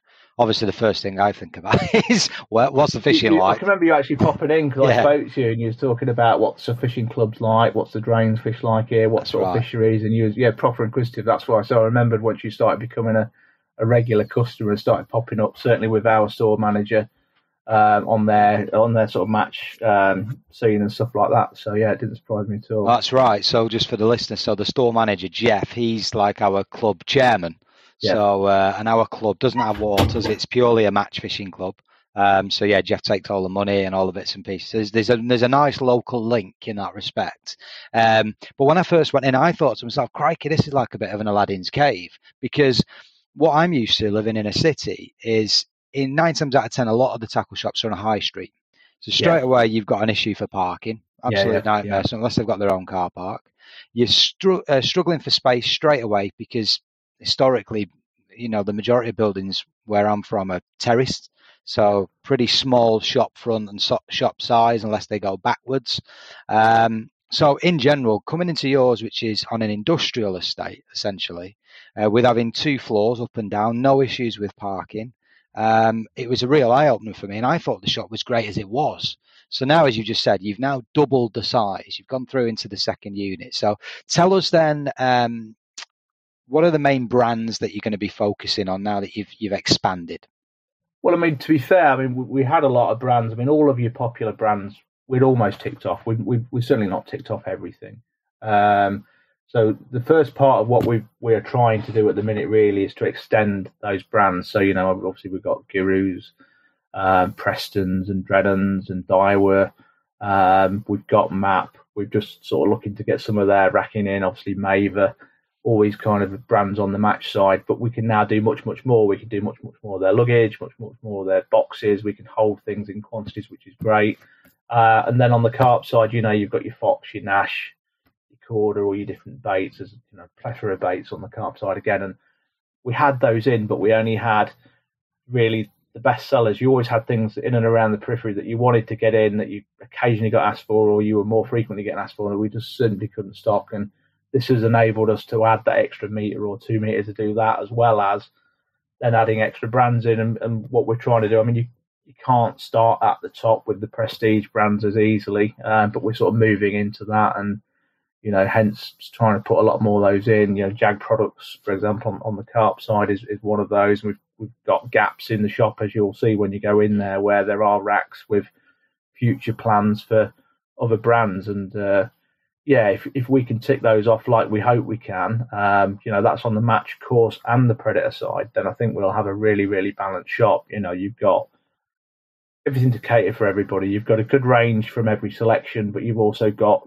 different brands have different price points, don't they? So, you'll naturally have people who gravitate to those. So I think you've got a tough job as well, because one of the things I pick up on in this area is there's such a wide variety of waters. Within a sort of 20-minute drive, you've got everything from, if you want to go zander fishing, you can go down the fens. If you want to go, big carp fishing, there's plenty of big waters. Match fishing, canals, drains around Boston for, ropes and skimmers. The Trent's 20 minutes away, the Witham's 15 minutes away. So you've got to sort of cater for all those different demographics, I guess. And that's where the space comes into it, I guess. It is, yeah. And I think that's why we've quickly gobbled up the space that we thought we were going to take a long time to fill. We've been busy over lockdown. We've been working with our suppliers to get that extra racking in, to get those extra products in as and where we could. And it's amazing how quickly we've really filled the space. So much so we're already saying we could do a little bit more room. And sales since you've reopened? I know it's only been a couple of days, but it's significant lift this week. I think we saw definitely a lift from the point where the lockdown restrictions were eased, such that night fishing and travel for fishing was permitted, because that was, I think, very much restrictive. I think that slowed things down at the beginning of the lockdown, because a lot of people thinking, well, I'll just drop on a river, and then we had all the rain and the snow and the rivers came up. I know it's put a lot of owler and predator fishing because that's what we'd planned to do. So it sort of slowed things down, I think, in January. But I guess what probably did sort of improve things, and I guess is what we'll come on to, is a huge amount of new products come out. The Fox Frontier bivvies have been one that was sort of long awaited, quite a long delay. And when they finally hit, we were sort of shipping bivvies out here, there and everywhere. And we're down to sort of, again, a few, and we're waiting for more to come back in. So it's been pretty nice. I've noticed a massive increase in your clothing range as well. Does that sell well, does it? It does, yeah. Because, I think everybody, certainly see it more in the carp guys, tend to be very much, looking the part on the bank, shall we say. But I think over the last few years, we've seen, certainly Guru, they do some really, really good gear. I know Preston's new ranges coming out. We've got all of that on order. Some really good bankwear coming out. It's a lot more thought out now. Rather than just a T-shirt with a badge on it, they're coming out as wicking T-shirts and things like that. And, they're actually thinking about the comfort of the angler as well and what they're going to be doing rather than just having something with a badge on it. And I think that's showing in the sales, and which hence why we look to extend the clothing as well, because there's so much of it and people are so brand orientated. It's kind of like your Adidas and Nike, you know what I mean? You do get a loyalty for sure. People do mix and match a little bit, but they will, you'll certainly see somebody come in when the new Preston stuff comes in, and they'll take the socks, the gloves, the coat, a couple of the hoodies and things like that. They'll take the full works. We see that and the same on the carp side as that's coming in. I think that's got very seasonal. It's almost like high street fashion. That is true. You've got your winter suits, you've got your summer wear, and I think probably because the last couple of years we have actually had proper winters and summers. We've not really had a mild winter for a couple of winters. We've had reasonably decent summers, so it makes sense. So what do you see being the big sellers coming up then through spring, and we're coming out of spring into summer? Certainly, obviously, the seat boxes continue to be particularly strong. I know Dyra brought some really good boxes out as well. We're looking to get hold of more of those. The Preston ones continue to sell well. We can't keep up with shuttles and trolleys on the match side. The Matrix trolleys and also the Preston shuttles as well. We're really struggling to keep up with those. It's because of how much gear people are carrying. It is, I guess it is. We're seeing that on the carp side as well. It's just certain items where people are gravitating to those kind of things. Other than that, you've got Preston have just launched their Ignition rod range, which are, they're coming in at $49.99 on upwards, and those are the sort of rods that you tend to sell, bucket loads, real large quantities, and it's hard to keep up with them. I know we certainly sell a lot of the Sonic pellet wagglers and things like that as well, because not everybody wants to go, whole hog, but what you get now for a £50 or £40 rod even is, pretty impressive when you have a look at, certainly thinking to some of the tackle that I used to use years ago and what I used to pay for it, and now for what you can get. It's the price point in those kind of things has really come down. All right, there's still the high end gear, which you can tell the difference on, but we do sell a heck of a lot of those kind of sort of rods and reels in that kind of price region. And then again on the carp side, there's a lot of new bivvies and things come through. There's some big launches from Fox and Nash on their new bivvy ranges, and again, huge demand on those, and I'm sure that will continue to go through the summer, which is really, really good. And then we're also seeing a bit, there was a big predator revival over the last couple of years. The drains have been fishing really, really well. We had a huge, strong predator season, the Fox and Rage Warrior rods. Again, price point tackle as well. They really look the part. They really do play, fish really, really well. And we've seen a lot of people just realising they can go out with a small rod and almost like a little bit of a backpack or something and a small fold-away net, and they can, go out and have a couple of hours walking up and down the bank. And we've seen the popularity of that come up a lot. And it's almost like got to the point where it's like the bass fishing style lures and brands are coming over now, and people are, Texas rig, and it's. Where are they doing that then around here, Mark? What sort of venues? Drains, Grantham Canal. They're all, all the sort of drains around us are producing some really, really nice sized perch, as are some of the lakes, to be fair. And I know that certainly the drains locally, without sort of naming any of the venues, produce some really good fish. I think there's, £30 fish on the pike side coming out this year as well, which is really, really good to hear. Really, really good to hear. And it's something that I know myself and my brother do a lot of as well, back end, because it's the only kind of fishing that we both do, and so it's the only chance we get to go fishing together, really. I know we do do some of a crossover at other points, but that's consistently, we go out weekend after weekend together over that period fishing for that. And I think that's going to continue to be really, really sort of strong. And I know it's a focus that we've got in the store to continue to strengthen that predator section up, because it's almost like your seasonal switch, you know what I mean, where you'll start to see less people on the bank on the matching the carp side, apart from the hardcore element, but then you make up your sort of sales and things with the guys will probably switch to predator, or the predator anglers who are just seasonal will start to come back on the bank. So it's just a good thing for sort of bridging the gap really with sales as well. So yeah, no, absolutely, brilliant. So, well, I mean, you talked a little bit there about bulky items with the boxes and the rods and whatnot, but what about the bread and butter stuff, the terminal tackle, baits? How do you see those unfolding over the summer? Any interesting launches?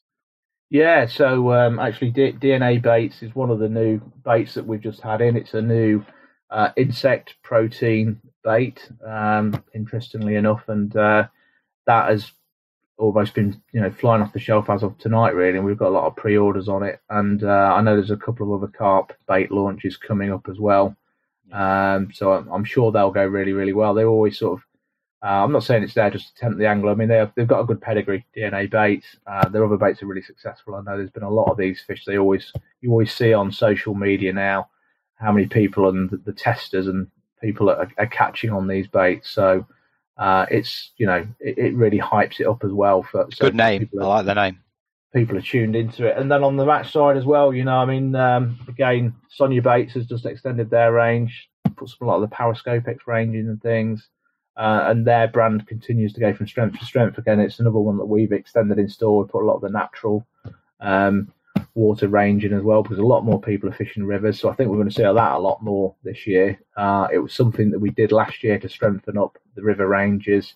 We did it with Dynamite Baits as well. We did it with Spotted Fin. We've tried to get all of their sort of river ranges in, because I'm not sure how it will pan out this year with people being able to do a little bit more compared to last year, where it almost seemed like once the lockdown was raised, nobody could still go back to the pub. You couldn't really go to the football match. So a lot of people came back into the sport, and you're just seeing a heck of a lot of people on the bank. And certainly the commercial lakes were very, very busy.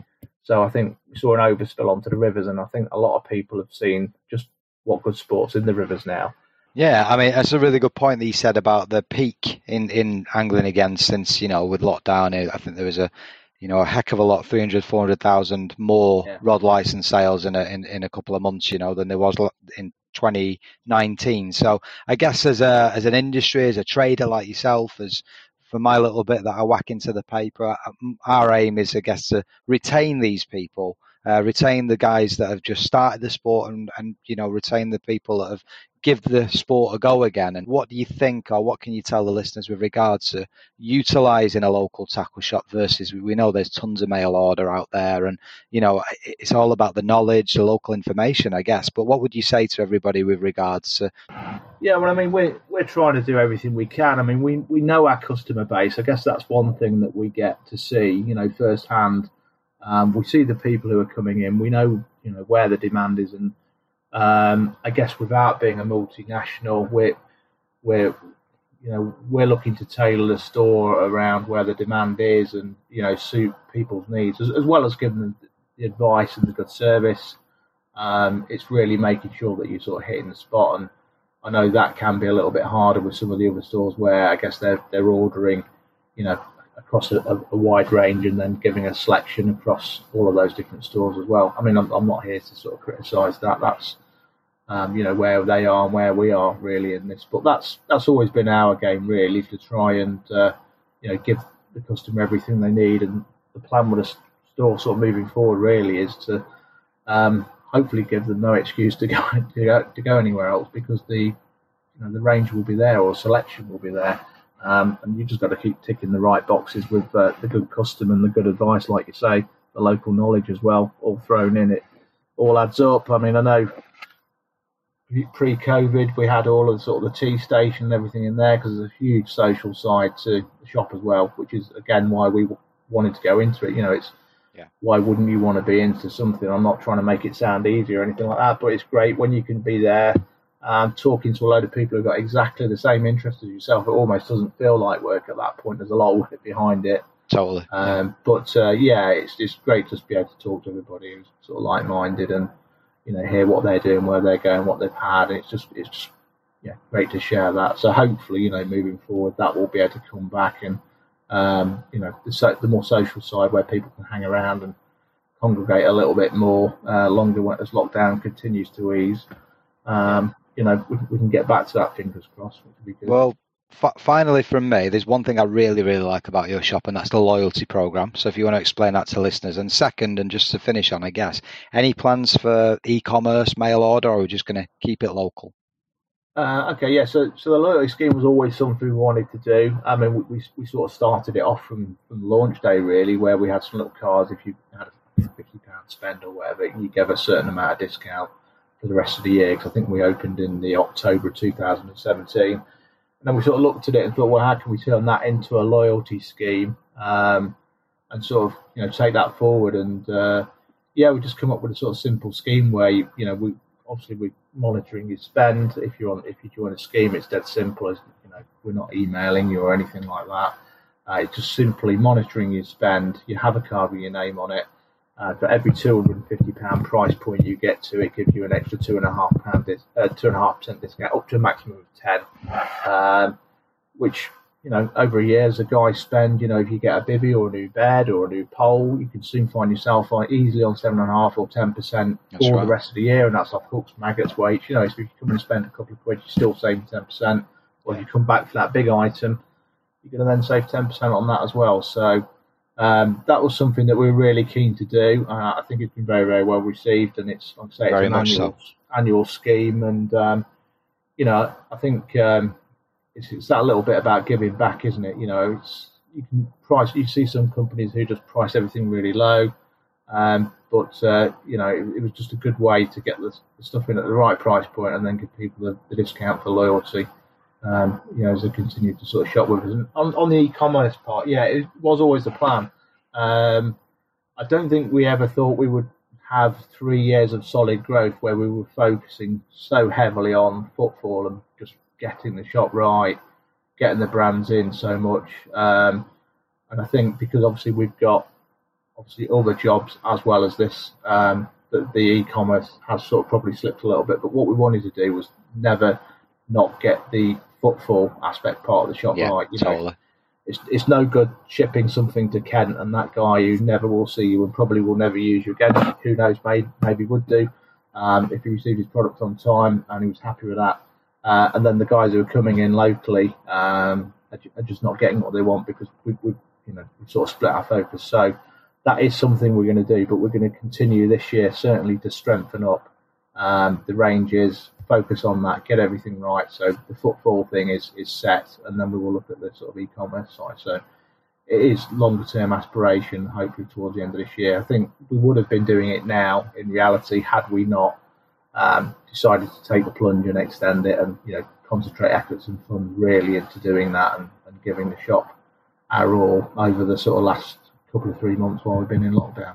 Continue doing what you're doing locally. I love it. It's a great shop. Thanks, Dave. It's got so much choice, and to have that on my doorstep, I feel pretty lucky in that respect. So, Mark, thanks so much for your time. I wish you the best of luck for this year, and I'll see you on Saturday when I come and get my maggots and spend another 20-30 quid like I do every week. Thanks for having me on. It's been interesting listening to your podcast actually over the last few weeks. So some really, really good guests. So long may it continue as well on your front. Thank you very much, and we'll have series 2 even coming up probably in about a month or so's time. Cheers, Mark. Good. Catch you soon, buddy. Good, thank you. Okay, so that's it. Episode 6 wrapped up and Series 1 done and dusted. Once again, a big thank you for everybody listening, for all the kind words and comments and encouragement. And also a big, massive thank you for my special guests. These guys have taken the time out to talk to me and to entertain yourselves with those wonderful stories and memories. And of course, top tips and tactics as well.